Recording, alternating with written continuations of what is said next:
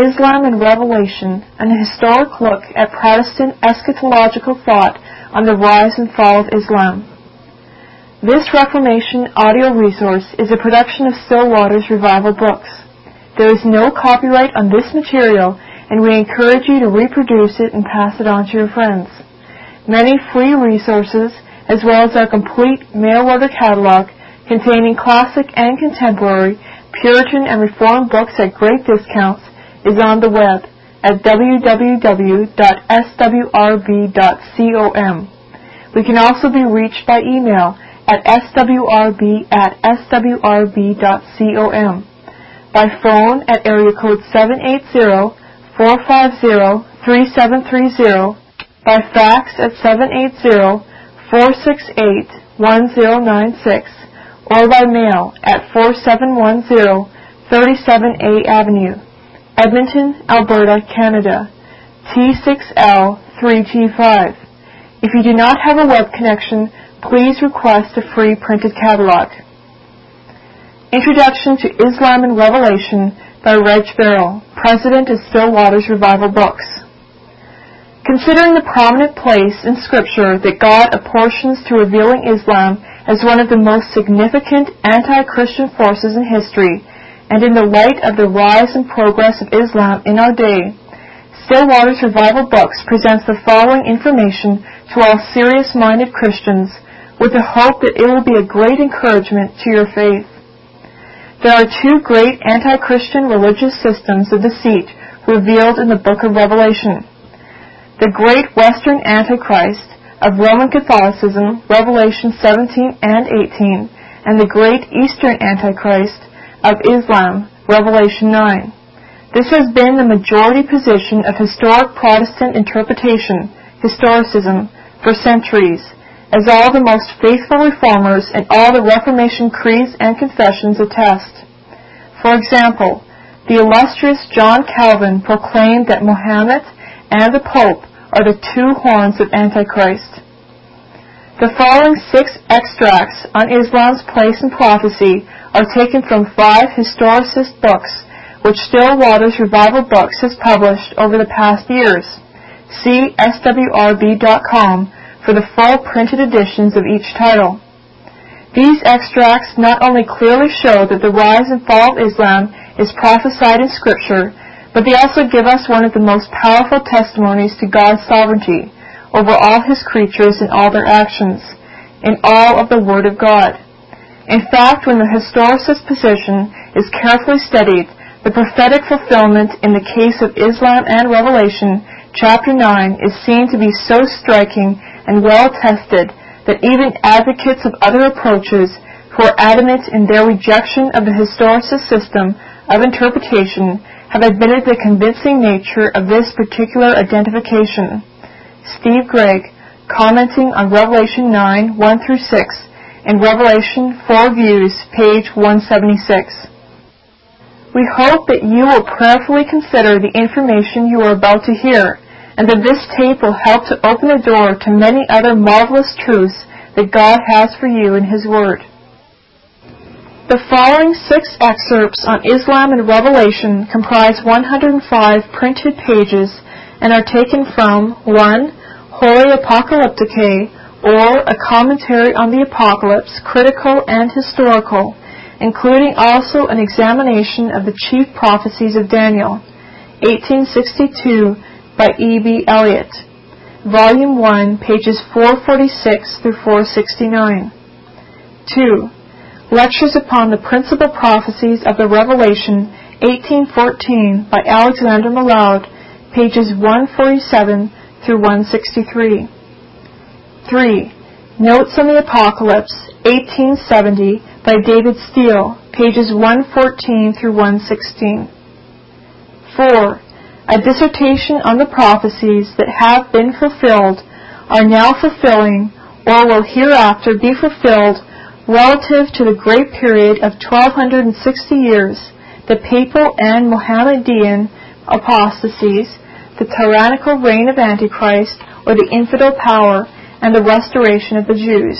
2 volumes, 1811, by George Faber, Volume 1, pages 177 through 212.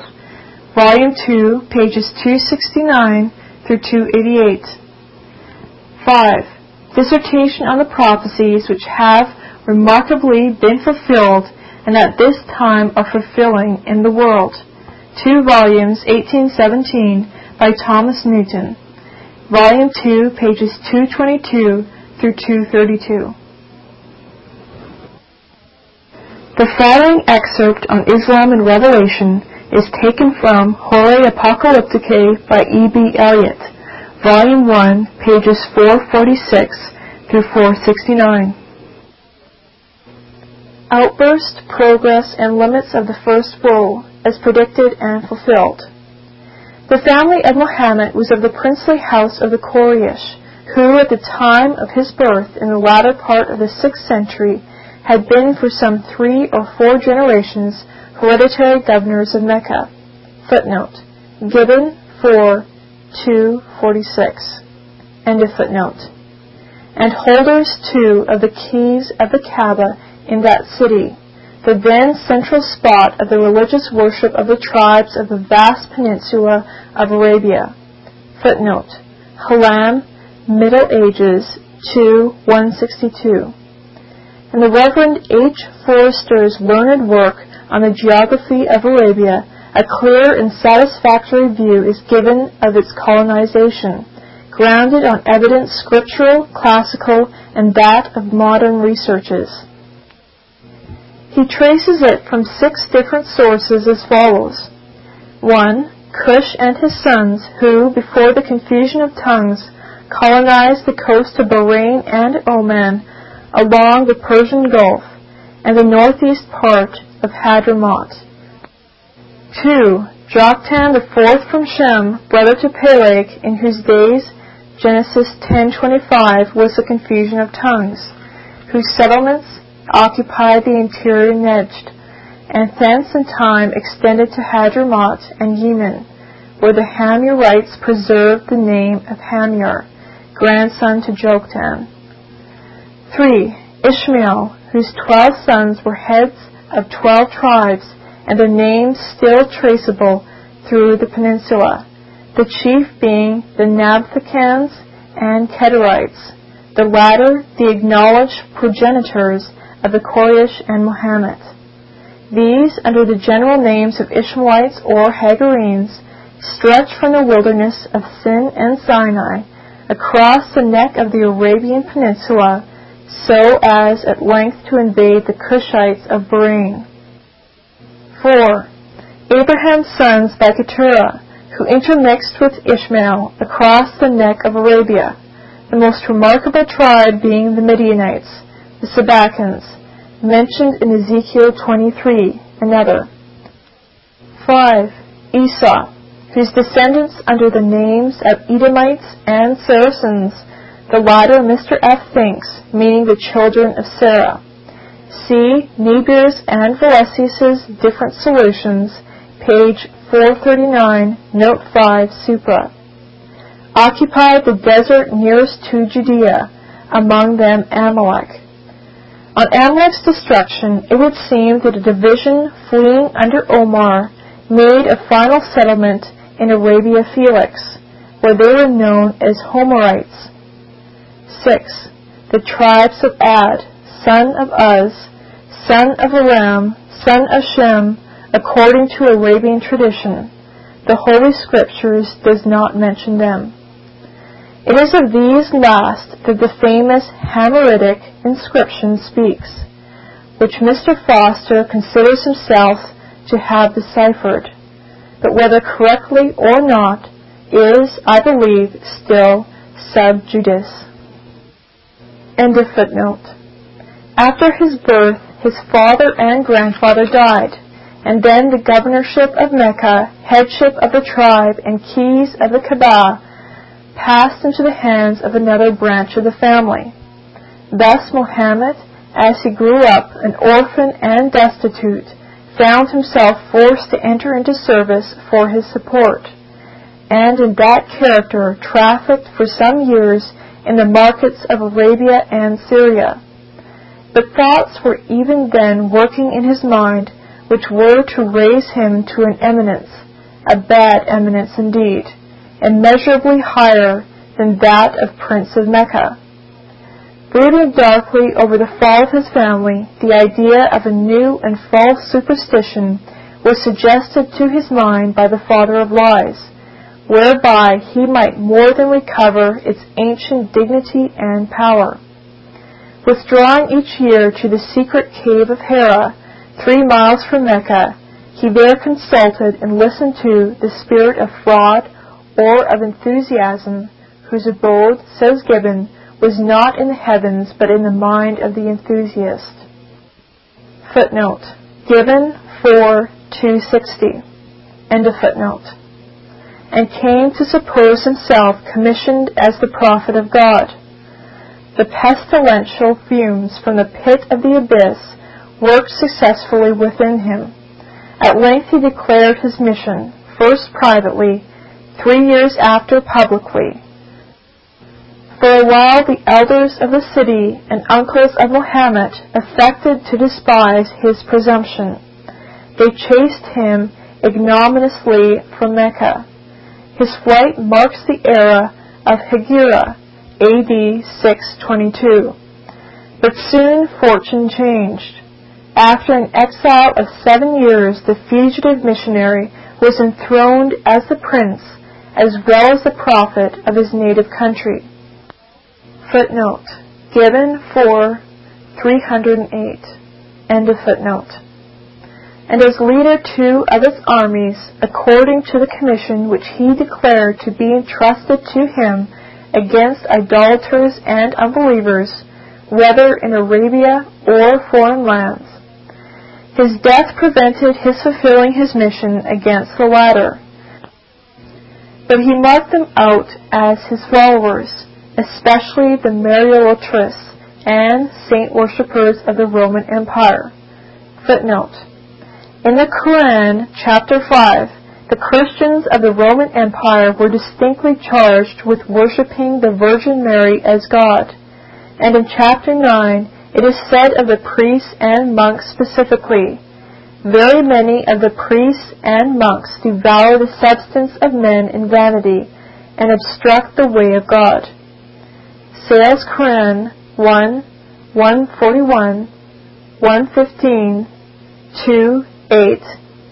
Sale explains the first charge against the priests as having reference to their fraudulent gains by the sale, exhibition, and false miracles attached to relics. What has been already said, pages 331, 408, 414, might well suffice to justify this charge of idolatry, but I add the following, as referring to the exact epoch we speak of, and as what Gibbon could not omit in his sketch of the rise of Mohammedanism.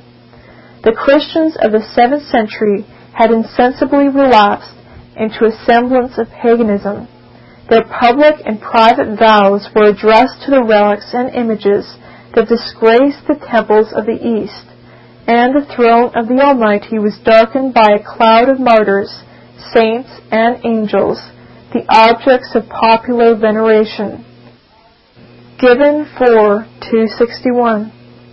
The Greeks have been everywhere worsted by the Arabs, said one of his officers to the Emperor Heraclius, because they have for a long time walked unworthy of their Christian profession, and have corrupted their holy religion, and so on. So Theophanes Chronometer, page 276, cited by Hales, Chronol 4:331. End of footnote. And the caliphs, his successors and vicars, were not slow to enter on the careers so marked out to them. And how can their woe be described so graphically and truly as under the imagery of the apocalyptic prophecy before us? 1.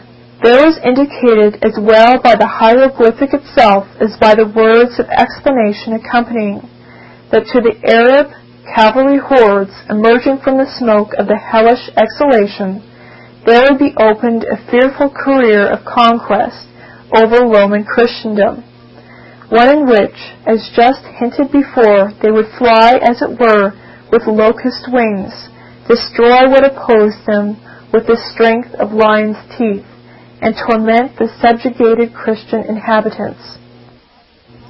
Footnote: the apocalyptic locust commission was against Greek words, so verses 4, 6, and 10. In Dion Cassius 77:9, I observe that the same insulated phrase is used of the inhabitants of the Roman Empire distinctively. End of footnote. As with the poison of the scorpion's sting. And was there then a correspondence with this in the facts of the subsequent Saracenic history?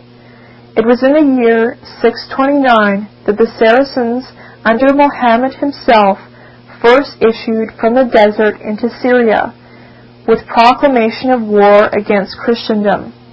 They appeared and they retired. It was but the omen of what was to follow. But in 636, very shortly after his death, they returned under the Caliph Omar to prosecute their mission in earnest. And behold, within less than 3 years, Syria was subdued. When Damascus had fallen, and then Jerusalem, the unhappy Emperor Heraclius, with tears of anguish, bade farewell to the Syrian province. He saw that it was lost to his crown irretrievably. The Patriarch of Jerusalem, yet more unhappy, had to attend the victor Caliph through it. He muttered as he passed on, "The abomination of desolation is in the holy place." Footnote. Gibbon for 413. End of footnote. As soon as if to remind the Christian remnant of the fact, there resounded the voice of the muezzin from a mosque erected on the site of Solomon's temple, which, except with brief intermission during the reign of the Crusaders, has since then never ceased. Footnote. The muezzin began with Mohammedism. He is mentioned expressly in the capitulation of Jerusalem. The muezzin, said Omar, that calls the faithful to prayers shall not stand on the steps of the church of Constantine. Maud an History 1:431. The menorah, it may be observed, was not erected till 690 A.D., and then first at the great mosque of Damascus, Dahirbalet 3:157. Hence the muezzins standing in Omar's time on the church steps. End of footnote. The subjugation of Egypt followed quickly on that of Syria. Then, some 20 or 40 years after, that of the African province. Then, at the beginning of the 8th century, that of Spain. All this within the limits of Roman Christendom, and contemporaneously. Though without those limits, and consequently without the sphere of the apocalyptic, prefigurative vision, that of Persia in the 2nd quarter of the 7th century, and that of the northwest India and of Transoxiana at the commencement of the 8th. Let us take, in exemplification of the rapidity and extent of their conquests and destructions, 2 historical statements. The one, that in the 10 years of Omar's caliphate, from 634 to 644, the Saracens had reduced to his obedience 36,000 cities or castles, destroyed 4,000 churches, and built 1,400 mosques for the exercise of the religion of Mohammed. The other, that at the end of the 1st century of the Hegira, the Arabian Empire had been extended to 200 days' journey from east to west, and reached from the confines of Tartary and India to the shores of the Atlantic. Over all which ample space, says Gibbon, the progress of the Mohammedan religion diffused a general resemblance of manners and of opinions. Footnote. Gibbon 4, 361 and 501. End of footnote. Over all which ample space we may add, the venom of the scorpion's sting of their conquerors was made to rankle in the breasts of the subject Christians. For indeed the bitter contempt and hatred flowing out from the Moslem faith towards them could not but be felt perpetually. It was marked in the very terms of appellation, Christian dogs and infidels. Footnote. Ye Christian dogs, ye know your option, the Quran, the tribute, or the sword. Such was Khaled's characteristic address to the Romans before the Battle of Asnadine. Such near 200 years after, that in a letter of the Caliph Harun al-Rashid to the Emperor Nicephorus, Harun al-Rashid, commander of the faithful, to Nicephorus the Roman dog. Gibbon 9, 390, 1054. In later years it has been the same from the Turks, and from the same cause. What care I whether the dog eat the hog, or the hog eat the dog, was the vizier's Kyperles' answer to the French ambassador, on his informing him of Louis XIV's victories over the Spaniards.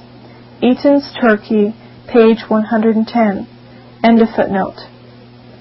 The enactments of the capitulations granted them were their everyday remembrances of it.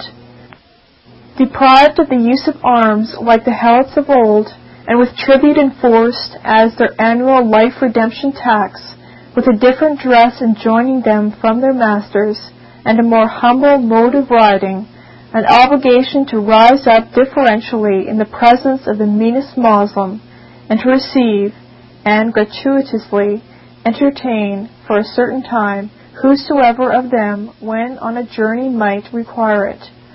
Such were the marks of personal degradation ordained in the capitulations. And then, in token of the degradation of their religion, that to which, notwithstanding all their superstitions, they clung with fond attachment, there was the prohibition to build new churches, to chime the bells in those retained by them, or to refuse admission into them to the scoffing Moslem, though they regarded his presence as defilement.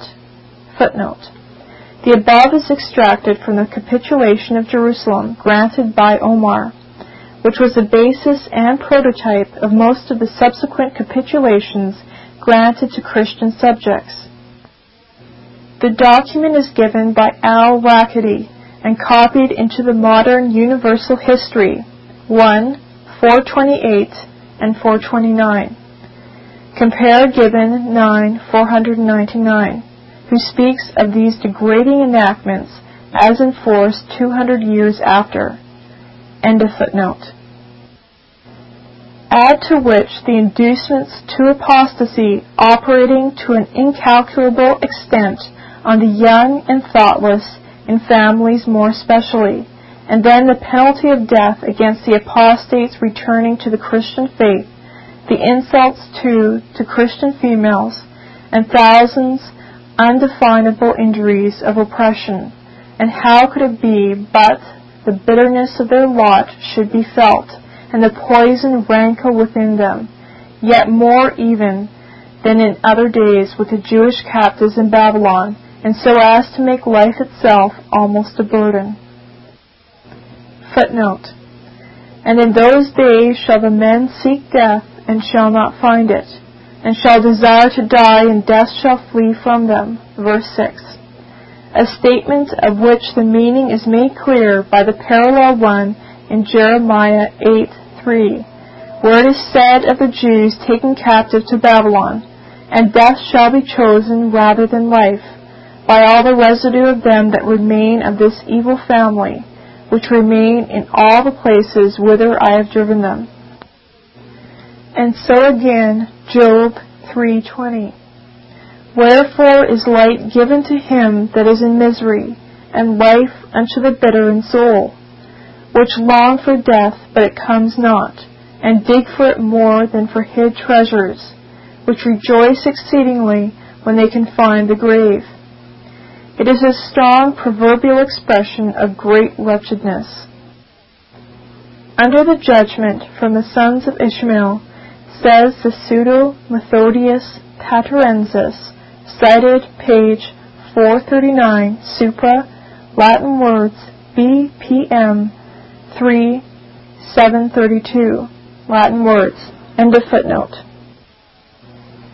And now we shall be better prepared to consider, secondly, what is said of the locusts having a king over them, the angel of the bottomless pit, whose name in the Hebrew tongue is Abaddon, but in the Greek tongue he hath his name Apollyon. I have already explained this as the opener of the pit of the abyss and chief of destroyers, Satan. Footnote. Mead, while explaining this angel as Satan, suggests Aboda, a name then common to Arab princes by the Red Sea, as perhaps alluded to in the appellative Abaddon. End of footnote. Or perhaps one of Satan's angels. Footnote. In Apocalypse 12:7, we find noticed the dragon's angels as well as gods. End of footnote. The spirit of evil that, like the lying spirit in the mouth of Ahab's prophets. Footnote. 1 Kings 22:21 and 23. It is well to remember that the spirits of evil, as of good, have attached to them an individuality of work and office as well as of person. As to the name here noticed, it simply marks character, just as in Mark 5:9. Our name is Legion, for we are many. In the Nimrod sculptures, when a king with his bow bent is going forth to battle, a winged spirit with his bow bent is often represented over him. End of footnote.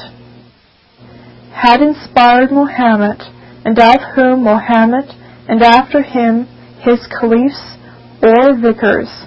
Footnote. Gibbon 9:329. End of footnote. Were but the mouth and instrument.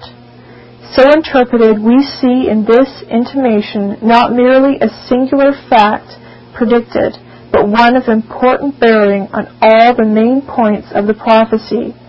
For the prediction was to this effect, that wheresoever the Arab locusts might travel in their career of conquest, there they would carry the false religion of Mohammed with them. There, for however long, be ruled by its laws and actuated by its spirit. Now this was not a result necessary or to have been anticipated a priori. By no means.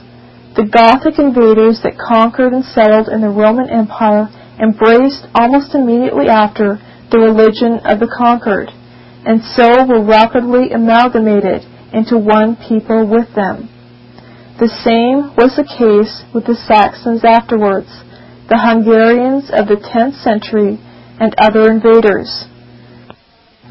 But as the prediction thus understood noted the fact respecting the symbolic locus, so in the case of the Saracens was it fulfilled. Through all their conquests in countries the most remote, the Quran, the book dictated by the spirit of the abyss to Muhammad, was the code of religion and of law that governed them. Footnote. It is not the propagation but the permanency of his religion that deserves our wonder. The same pure and perfect impression which he engraved at Mecca and Medina is preserved after the revolutions of 12 centuries by the Indian, African, and Turkish proselytes of the Quran. Gibbon 9:350. End of footnote. And the caliphs, invested with civil power, were invested simply in virtue of their religious character and office as caliphs or vicars of the false prophet. And hence, in fact, the perpetuation of their character through this period as destroyers to Christians. For the same of the spirit of the abyss their king was destroyer. Such it appeared in the doctrine of the book, such on the field of battle. And when we consider not only the destruction of bodily life resulting, but also the destruction of soul from the poisonous doctrines of Mohammedanism, surely the suitableness will, by all, be allowed of the name thus given him. Oh, what a contrast! It is one that even Gibbon cannot help alluding to. Footnote 9, 295. End of footnote. What a contrast in character, doctrine, and results to mankind between the spirit that animated Mohammed and his Quran, and the spirit of him and his gospel against whom Mohammed set himself, the Prince of Princes, the Lord Jesus, the one the spirit of peace and salvation, the other the Abaddon, the destroyer. Footnote. We may compare Daniel 8:23 and 24, a king of fierce countenance, and that shall destroy wonderfully. A description very similar, though the Hebrew word there is not Hebrew word as here, and similarly, I believe, in reference to Mohammedanism. End of footnote. 3. But there is a term and limits prescribed to these locusts, a limit as to effect, a limit as to time. They were not to kill the men of Christendom so as were the agents under the second woe. Footnote. Apocalypse 9:15 and 18. End of footnote. Example. Not to annihilate them as a political Christian body, but only to torment them. Moreover, while injuring the men, they were very singularly not to injure the grass or trees. Also, their tormenting and destroying was limited to the defined period of 150 days. These are the next points for investigation. 1. And first, as to the limit respecting the grass and the trees, strange as such restriction on the scorpion locust must appear, it is commanded them that they should not hurt the grass of the earth. Footnote. Greek words. The Greek word includes corn. So Matthew 13:26, Greek words. So again, Genesis 3:18, 9:3, September. End of footnote. Neither any green thing, neither any tree, yet had it its precise counterpart in the Quran and in the actions of the otherwise destroying Saracens. The often quoted order of the Caliph Abu Bakr issued to the Saracen hordes on their first invasion of Syria: destroy no palm trees, nor any fields of corn, cut down no fruit trees, nor do any mischief to cattle, was an order originating not from the individual character of the caliph, but from the precept of Muhammad. Footnote. So Gibbon 9:311, speaking of the siege of Taif, 60 miles southeast of Mecca, he says that Muhammad violated his own laws by the extirpation of the fruit trees. It is curious that while I am writing, a modern illustration of this law should meet my eyes. In the Evening Mail of December 25, 1839, there occurs, in the correspondence from Circassia, the following passage. My host and a man from Semez were disputants, the latter maintaining the impropriety of burning the corn, the former its necessity in the present emergency. Our guest said, it is contrary to the injunction of our book, the Quran. H.A. First Edition. Compare the merciful ordinance in Deuteronomy 20:19. For what was dictated by policy in the Quran was dictated by mercy as well in the law from Sinai. When thou shalt besiege a city a long time, in making war against it to take it, thou shalt not destroy the trees thereof by forcing an axe against them, for thou mayest eat of them, and thou shalt not cut them down, for the tree of the field is man's life. Only the trees which thou knowest that they be not trees for meat, them thou shalt destroy and cut them down. End of footnote.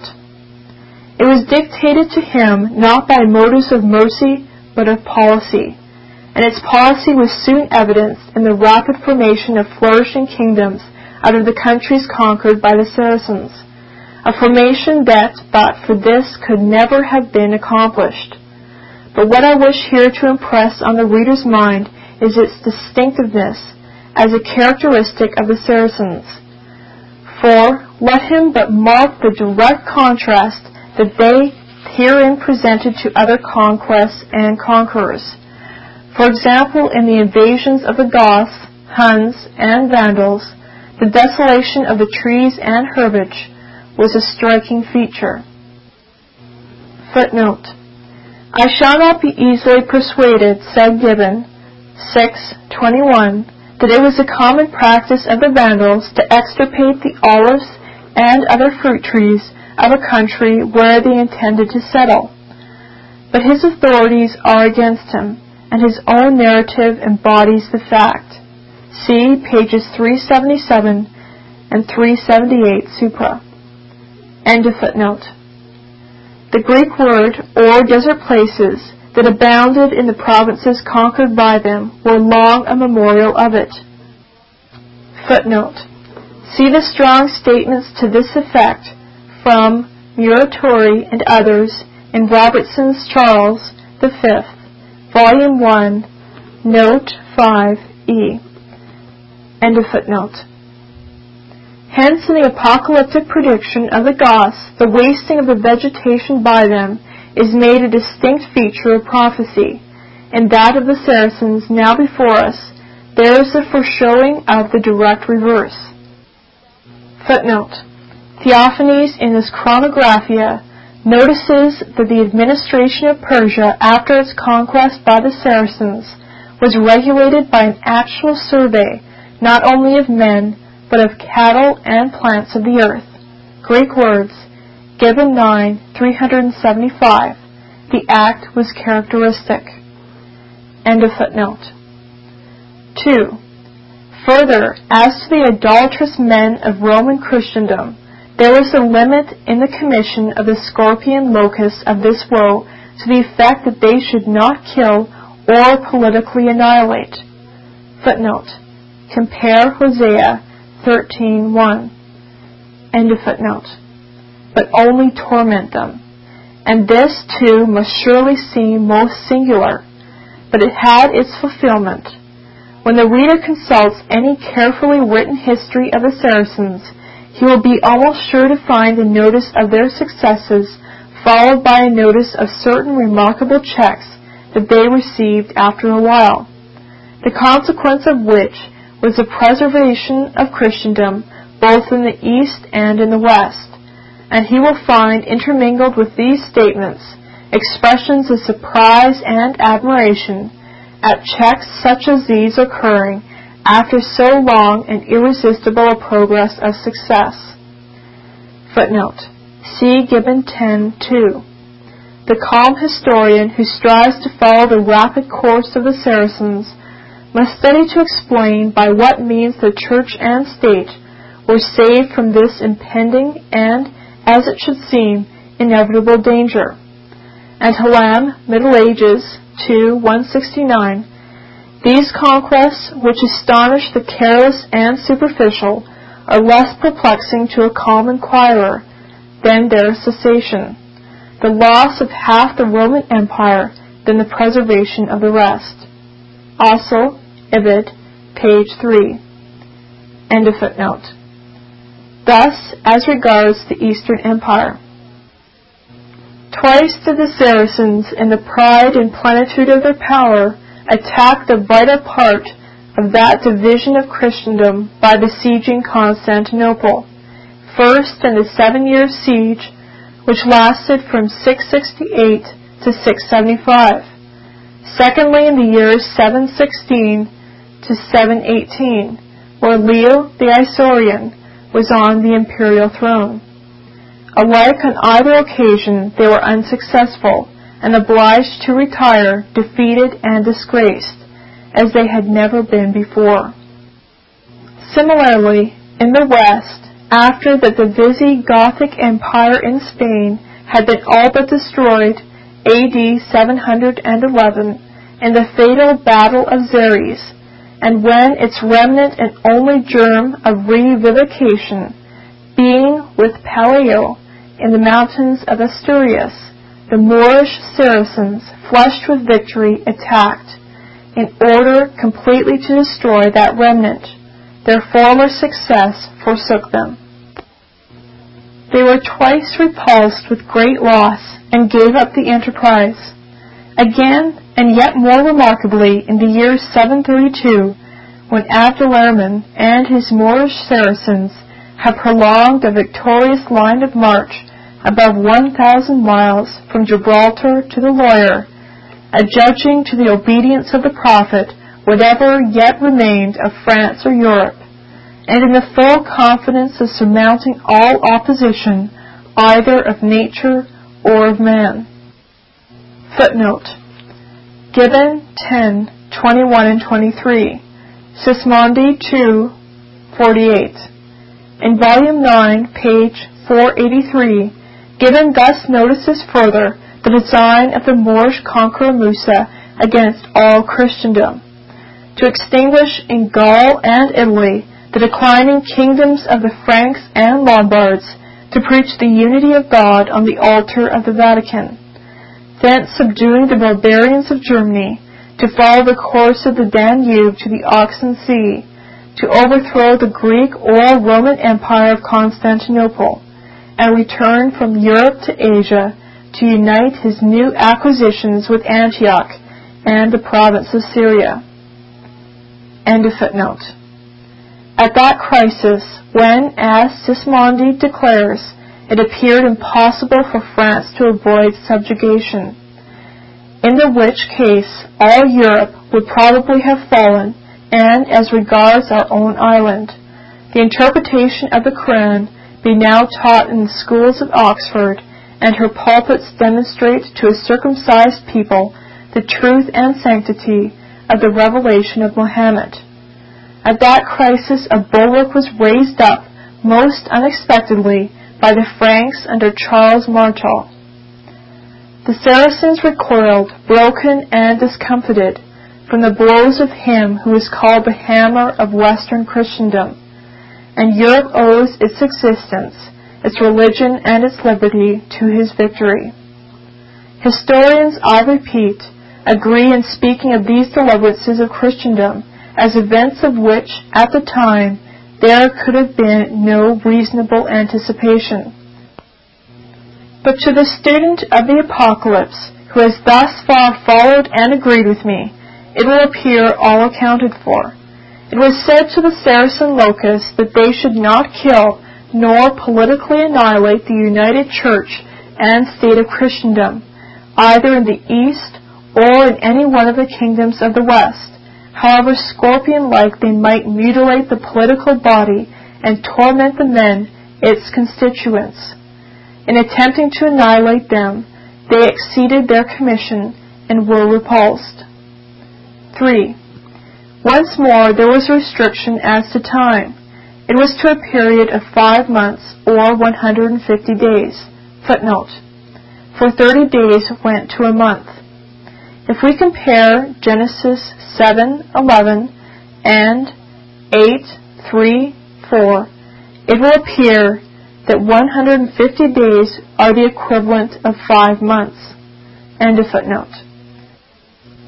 That their commission was confined to injure the inhabitants of Roman Christendom, in order to the understanding of which restrictive clause, a clause that will necessarily detain us some length of time, it is important, indeed essential, that the reader should bear in mind 2 things.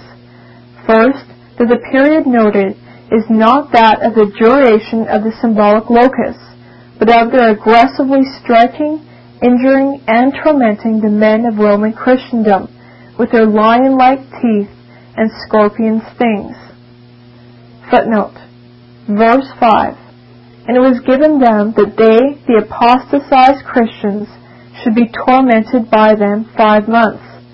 And their torment was as the torment of a scorpion when it has struck a man. And in those days men shall desire to die, and death shall flee from them. Verse 10, and their power is to injure, Greek word, the men 5 months.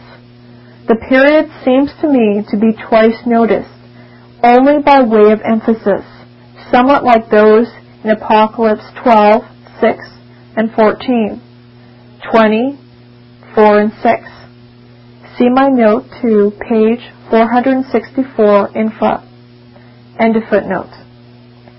Secondly, that the period intended by the 150 days is, if I am right, 150 years. For I adhere to the principle of expounding a day as significant of a year, in the chronological periods of symbolic prophecy, a principle early suggested, as I have already intimated. Footnote, page 414, supra. End of footnote. And partially applied by certain old prophetic expositors of eminence, and subsequently, and in more modern times, adopted and fully carried out by Meade and most other English Protestant interpreters after him. An examination of the objections lately urged against it by Dr. S. R. Maitland and others will of course be necessary. This I reserve for my comment on Apocalypse 13 as the most fitting occasion. For the present I will only repeat my deliberate conviction of the truth of the principle, and beg attention to the remark that, in its application, both here and elsewhere, it will be my care to allow myself no more license or latitude than such as we find distinct precedent and authority for in other Scripture chronological prophecies allowed on all hands to have received their fulfillment. This premised, we turn to the history of the Saracenic warfare against Roman Christendom, to see whether there be discernible in it any well-marked period of 5 symbolic months, or 150 years, defining what we may call the intensity of the woe. In other words, that of the irresistible, aggressive movement of the symbolic locus. Irresistible except with the reserve implied in the restriction as to effect already noted, and that of the full outflowing of the venom of their scorpion stings to wound and to torment. In the carrying out of which inquiry, the first question of course must be, from what act or event, as an epoch, to date the commencement of the period. And here, just as in regard of those 2 famous ancient prophecies, the one Jeremiah's, respecting the 70 years of the Babylonish captivity, the other Daniel's, respecting the 70 weeks to the Messiah. Footnote, Jeremiah 25:11, Daniel 9:24. End of footnote. It is not one epoch only that suggests itself as that from which we might reasonably date the commencement of the period we speak of, but 2 or 3. Thus did we know that when the first idea established itself in Mohammed's mind of preaching his new and false religion, that perhaps might be considered a fit epoch of commencement, as being the time when the key of the abyss was given to Satan. Footnote, Bishop Newton on Daniel 11 follows Prideaux in making A.D. 606 the year in which Mohammed retired to his cave to forge this imposture. End of footnote. Next, there was that of the year A.D. 609, when Mohammed began privately to preach his divine mission, and so before his family there rose up the smoke of the abyss, and yet again that of 612, when he first publicly announced his prophetic mission. Footnote, Gibbon 9, 255, 256, and 284. Almasson, History of the Saracens, page 3. Thus notes the chronology of these acts. Latin words. He adds afterwards, Latin words, hence his supposed prophetic call was in the 14th year previous to the flight of Medina, or since this flight gave date to the famous Mohammedan era of the Hegira, AD 622, AD 609. End of footnote. And so publicly caused the smoke of the pit of darkness to rise up before the eyes of men. Fourthly, there was the epoch of the year 629, when the locust armies first issued out of the smoke to make their attack on Syrian Christendom.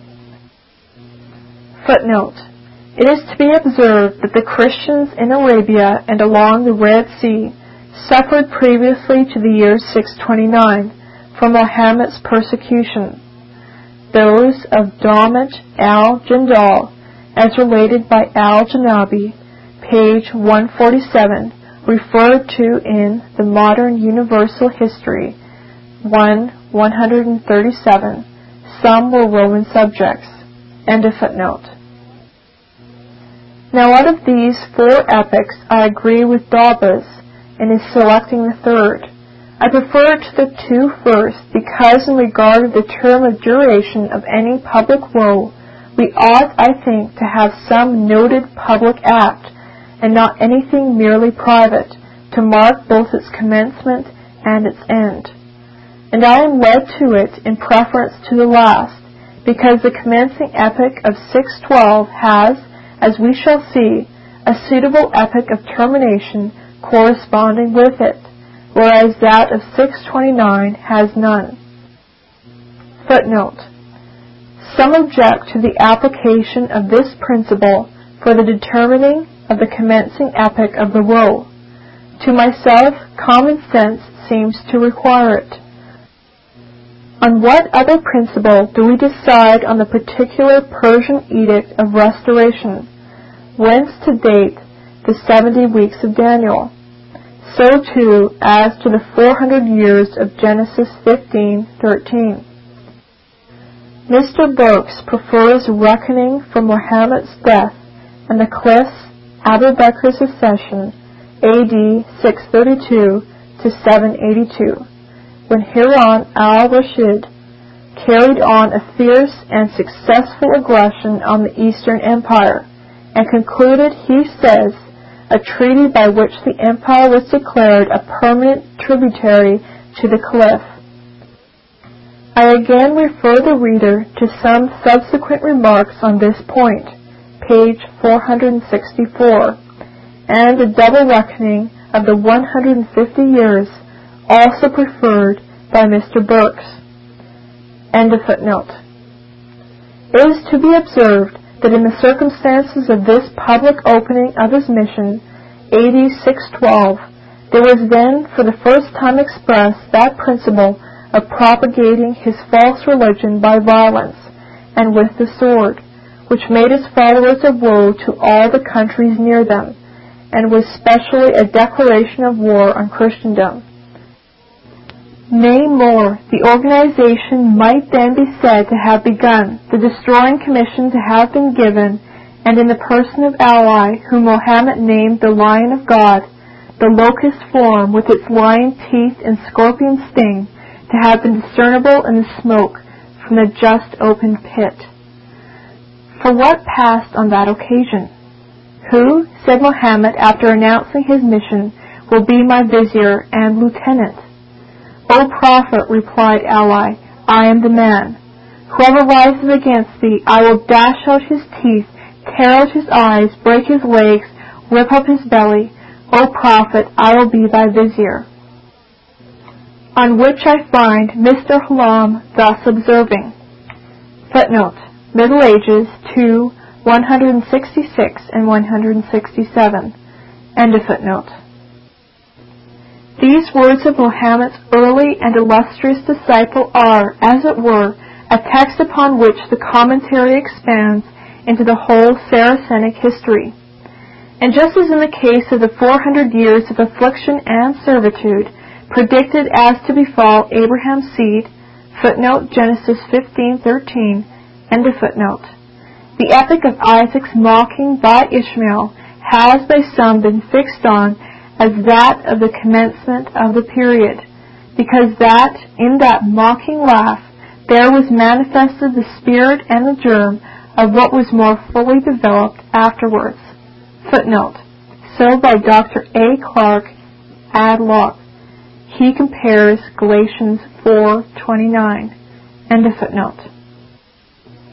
So, in the case before us, the epoch of the announcement and first manifestation of the bitter, fanatic, persecuting spirit of Mohammedanism against all opposers or even dissentients may as justly be fixed on as that of the commencement of the 150 years of the chief virulence of the Saracenic woe.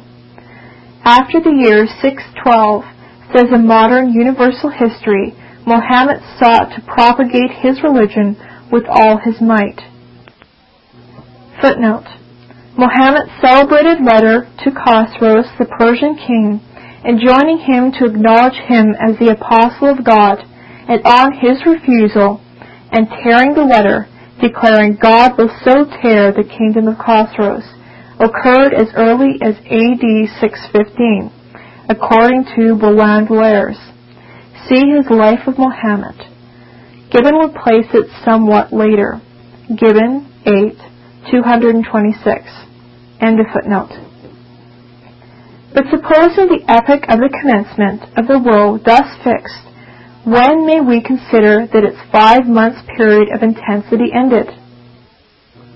Not evidently during the progress of the aggressive religious wars and victories of the Saracen Moslems, not, that is to say, during the first prophetic month, or 30 years, from this commencing epoch of 612, in the course of which Syria and Egypt fell before them, not during the second month, in which month Cilicia was reduced to obedience, their inroads advanced to near Constantinople, and the African province invaded, not during the third month, that in which the subjugation of Africa was all but completed, or the fourth, in which Spain was subdued, and the south and center of France almost to Loire.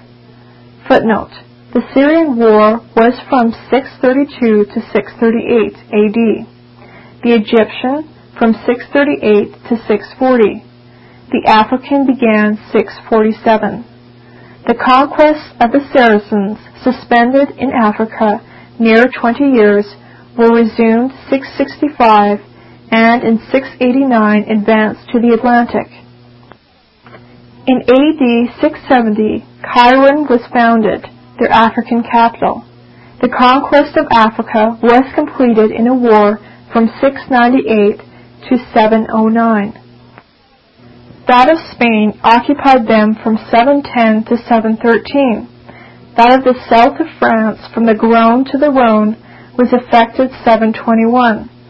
To the Loire, 731. The Battle of Poitiers was in the month of October 732. As it would seem, the date of Mohammed's public opening of his mission, A.D. 612, was an earlier month than October, perhaps July, at the beginning of the 5th prophetic month. So Daubas, pages 414 and 415. End of footnote. The earliest date for the end of the chief intensity of the Saracenic woe that can for a moment be thought probable is that of the Battle of Poitiers, already spoken of, in which Charles Martel defeated them, and which occurred in October 732, the beginning of the 5th prophetic month.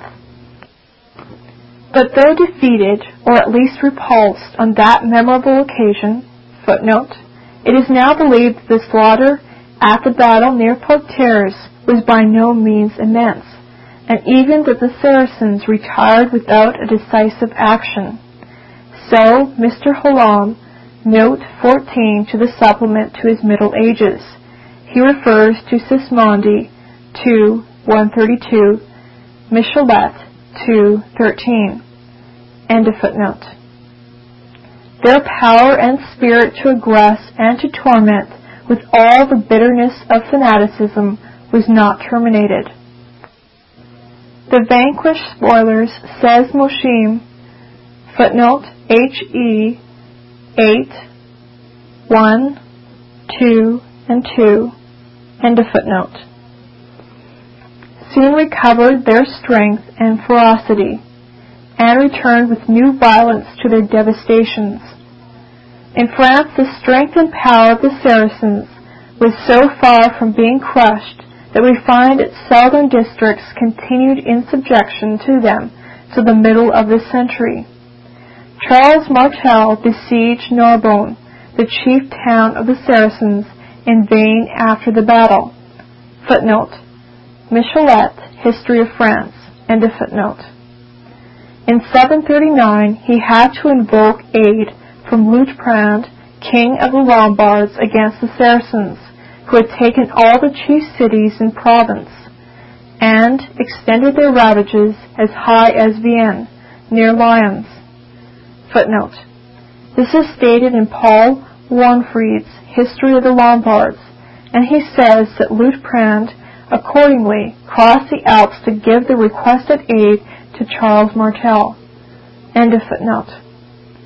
Nor were they finally driven out till some 15 or 20 years afterwards. Footnote. Pepin recovered Septimania and Narbonne not until AD 759. Sismondi 259. End of footnote. In Spain, the tide of their success and supremacy, notwithstanding the ill success of their efforts at totally extinguishing Pelayo and the Gothic remnant, had not yet begun to ebb. Footnote. Fleury, History Ecclesiastical 9, 297, gives, from Sandoval, page 87, the substance of a treaty between an Arabian chief, respecting which see Cornwall Lewis on the Romont, page 118, and the Goths and Romans of Coimbra in Portugal, fixing the tax to be paid by them for permission to live as Christians, a treaty of the date AD 734. End of footnote. In Africa, some 20 years after the Battle of Poitiers, the torment of the scorpion sting was so operated as to induce nearly the whole Christian population of the province to apostatize and become Mussulman. Footnote.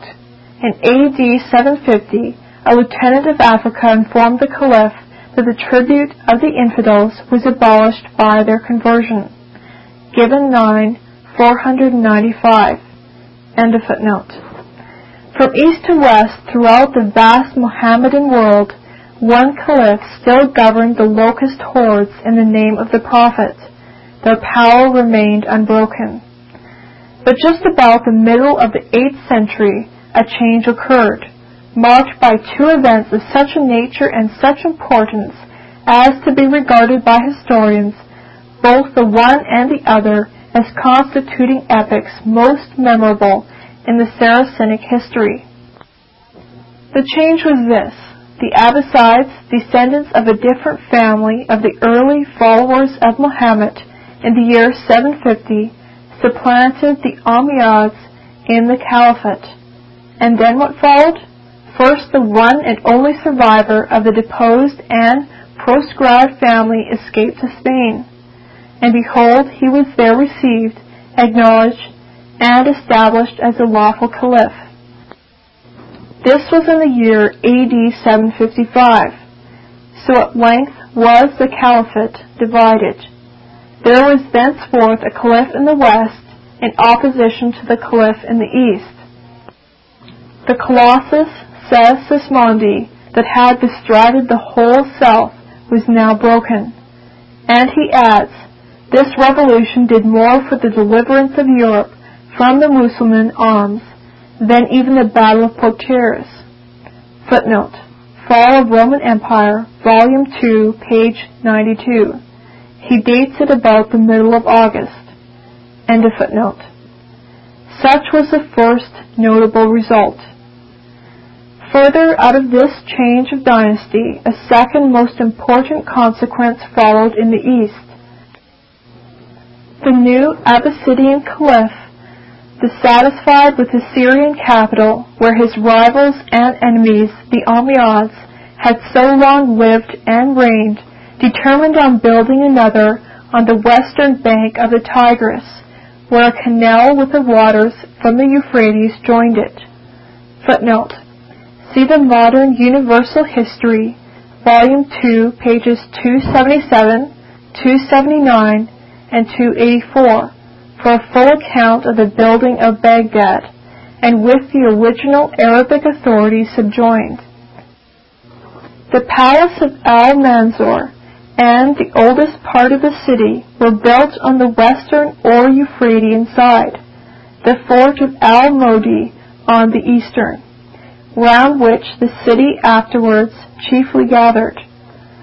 So Benjamin of Tudela also reports the site of one of the caliph's palaces in his time, in 1170, as on an arm of the Euphrates. Travels, chapter 12. End of footnote. Just a few miles beyond the old Roman Euphratean frontier.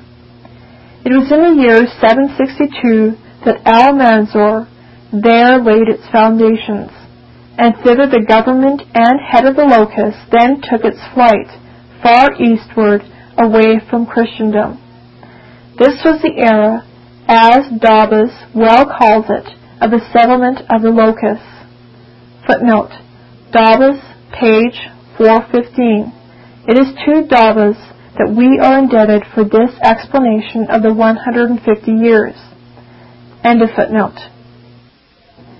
They no more roved, he said, in a body as before, in quest of new conquest, and so Dean Waddington, footnote, Church History 2:44, end of footnote. The Arab conquerors now settled tranquilly in the countries they had subdued. In fact, the ancient warlike spirit, at least in this eastern divisions, had ceased to animate them as of old. War, says Gibbon, was no longer the passion of the Saracens.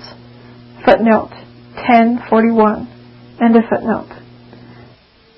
The very name that the Caliph gave to the new capital was but an indication of the comparatively peaceable character that was thenceforth to attach to the Saracens. It was named Medinet al-Salim, the City of Peace. The era is further noted by historians as that of the decline of the Saracenic power. So Gibbon observes, footnote, Abitum 36:40, end of footnote. In this city of peace, amidst the riches of the East, the Abbasides aspired to emulate the magnificence of the Persian kings. The luxury of the caliphs of the Abbasides relaxed the nerves and terminated the progress of the Arabian Empire. So too Mills in his History of Mohammedanism, footnote, as referred to by Faber, Sacred Calendar 2:285, end of footnote. The period preceding was that of the rise of the Saracenic power, that which succeeds of its decline and fall. And Halam, the Abbasides, never attained the real strength of their predecessors. Footnote, Middle Ages 2:173, end of footnote. Nor must I omit to observe on the manner in which the very geographical position of the new capital contributed to the relaxation of the woe. For not merely with reference to maritime enterprises against it, as Mr. Hallam suggests, footnote, Abitum 177, end of footnote, but with reference to military also. The distance of the new seat of government added to the difficulty and diminished the temptation. The locusts were no more in such immediate contact as before with Eastern Christendom. And now behold, instead of aggressive war on the part of the Saracens, aggression has begun against them, and victoriously too on the part of the Christians. In the west, under the son of Charles Martel, Narbonne and Septimania were in the year 759 recovered, and the Saracens driven beyond the Pyrenees. Footnote: see Sismondi 2:59 and the Universal History 22-393. Gibbon 10:27 dates it AD 755. End of footnote. Again, in 761, as Baronius marks the date. Footnote: others gave the date AD 757. End of footnote. The Christian remnant in the mountains of Spain under the first Alfonso began to roll back the tide of war on their Saracen oppressors. It was the same in the East. There Constantine Copronymus, the then reigning emperor, seized the opportunity for avenging the wrongs and enlarging the limits of the Greek Empire. Footnote: Gibbon 10:52. How strange, when such were the facts, the statement of Dean Woodhouse, that the progressive conquest of the Saracen Mohammedans continued more than double the length of the period of 150 years. End of footnote. So that the centenary of years began AD 755 and ending 762 is obviously every way remarkable as the period of the deliverance of Christendom from the chief terror and persecution of the Saracens, and either its year of commencement 755 or that of its termination 762 is just the fittest epoch, so far as I see, the one or the other, at which to consider the intensity of the Saracen woe as terminated. Footnote: Andreas, I observe, also suggests two periods, the first of greater intensity. See my sketch of his exposition in the History of Apocalyptic Interpretation, Volume 4. End of footnote. And what then the length of the period of intensity and aggression thus defined? It is possible that the exact time when the idea was first formed by Mohammed of acting the part of false prophet, and when thus the key was used wherewith to open for him the pit of the abyss, may have been about the year 605. Footnote: Prideaux and Newton say AD 606, as observed, page 457, note 2. End of footnote. 4 years before his private preaching, and so have furnished a date of inceptive commencement corresponding with the year 755, as that of the inceptive termination. But the epoch of decided commencement may rather be fixed, as we have said, at Mohammed's public opening of his mission, AD 612, and the epoch of full termination as regarded the Greek Empire at least, to which in this and the next trumpet there seems all through a special reference at the removal of the Caliphate to Baghdad, AD 762. Indeed, there is in the next vision, as it seems to me, a direct allusion to this removal as constituting an epoch recognized and marked out for notice in the apocalyptic prophecy, and the interval between these dates of commencement and termination is, as the reader sees, precisely that laid down in the prophecy, namely 5 prophetic months or 150 years. And now we have discussed, I think, all the prophetic details and seen their truth and their fulfillment, more especially as characterizing the Saracen woe during its term of chief intensity, the above-mentioned 150 years. A discussion thus somewhat discursive, and which has forced us, like the historian of the decline and fall, though all in relevancy to his and our great topic, into inquiries respecting the genius of the Arabian prophet, the manners of his nation, and spirit of his religion.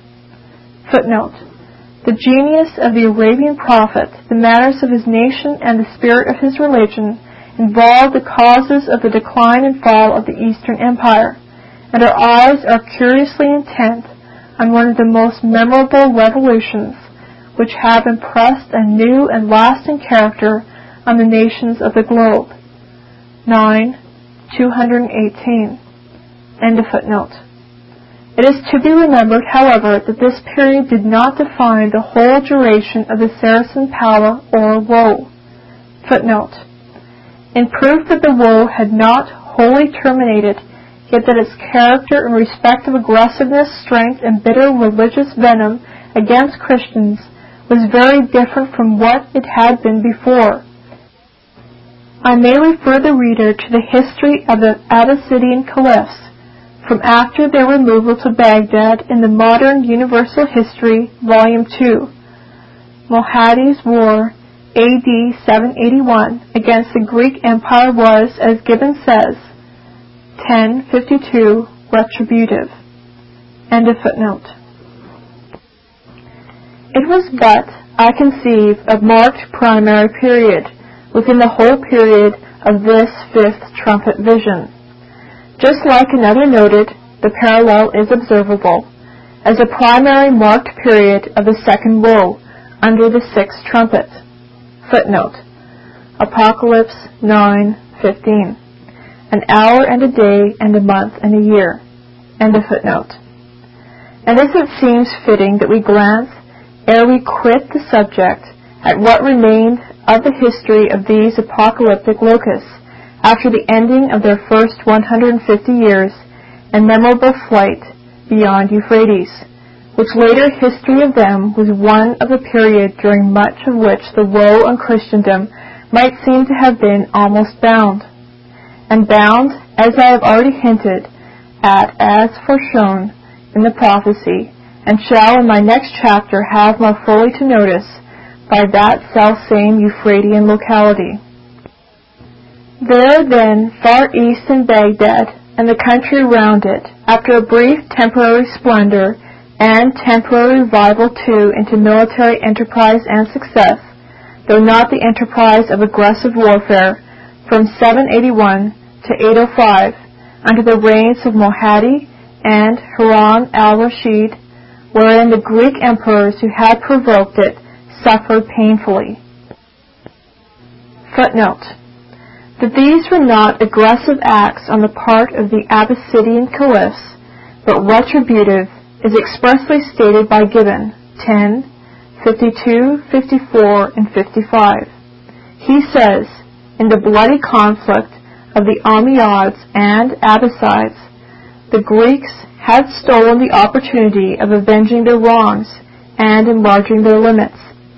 But a severe retribution was enacted by Mohaddih, the third caliph of the new dynasty. An army of 95,000 men under his son Harun al-Rashid, after desolating Asia Minor, appeared AD 782 to the terror of the Empress Irene, opposite Constantinople, who bought favor by the promise of a tribute. As often as they, the Greeks, declined the payment of tribute, they were taught to feel that a month of depredation was more costly than a year of submission. So when Nicephorus, on his accession, added to his refusal to pay the defiant message, Irene submitted to pay a tribute, restore the fruits of your injustice, or abide the determination of the sword. So again afterwards, when Nicephorus felt encouraged to violate the peace, in every case during these wars of Harun al-Rashid against the Romans, which Gibbon 1052 dates as from 781 to 805, the aggression, or Greek word, was on the part of the Greeks. And so too, on the only other occasion recorded by Gibbon of the Saracens of Baghdad invading Greek Christendom, namely in 838, when Amorium was destroyed by the Caliph Motassem. Moreover, in every case, these were but desolating inroads, not territorial conquests.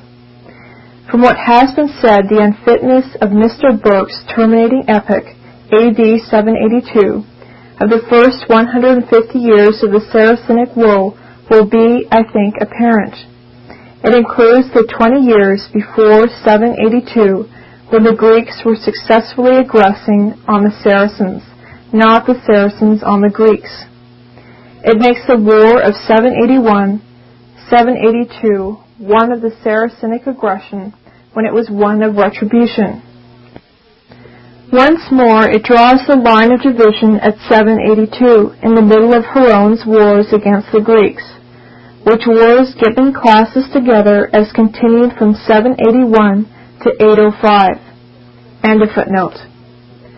We must think of the once terrible power of the Saracens as declined and declining, luxury and licentiousness working their usual sure process of decay with both prince and people, and the fervor of religious fanaticism passed away. At length in the year 841, the reigning caliph, distrusting the martial spirit of his Arabs, hired a band of 50,000 Turkmens from beyond the Oxus to be the support of the caliphate at Baghdad, and these, acting precisely the same part as the Roman Praetorian guards before them, revolted against, insulted, humiliated, and deposed the caliphs, and so, in this case too, became a further and powerful accelerating cause of their sovereign's downfall. Meanwhile, among the Moslems both in Africa and in Asia, the example of the Spanish schism had its imitators. At Fez and Tunis, in Egypt and in Syria, in Khorasan to the north and Persia to the east, new and independent dynasties were set up in the course of the 9th century, until at length, as the 10th century opened, the Fatimites, descendants of the ally, Muhammad's first vizier, of whom we have before spoken, footnote, page 458 supra, end of footnote, and of his wife Fatima, Muhammad's favorite daughter, asserted their rightful claim not to independent political sovereignty only, but even to the caliphate itself, and the prosecution of this claim reduced Africa, Egypt, and Syria, and from Cairo as their capital became known as the Third Caliphate of Islamism, excommunicating and excommunicated by its rivals, both at Cordova and at Baghdad. Thus, more and more dismembered, the Abbasidian Caliphate at Baghdad more and more languished, until the Persian independent Moslem dynasty of the Bawides, interposing on occasion of the factions there prevalent, advanced in the year 934 to Baghdad, stripping the caliph of his secular office and supremacy, and reduced him to his spiritual functions as chief pontiff of Islamism, the mere phantom, thenceforward, of departed power. The four angels continued bound, as it were, and that for a long inaction, by the Euphrates.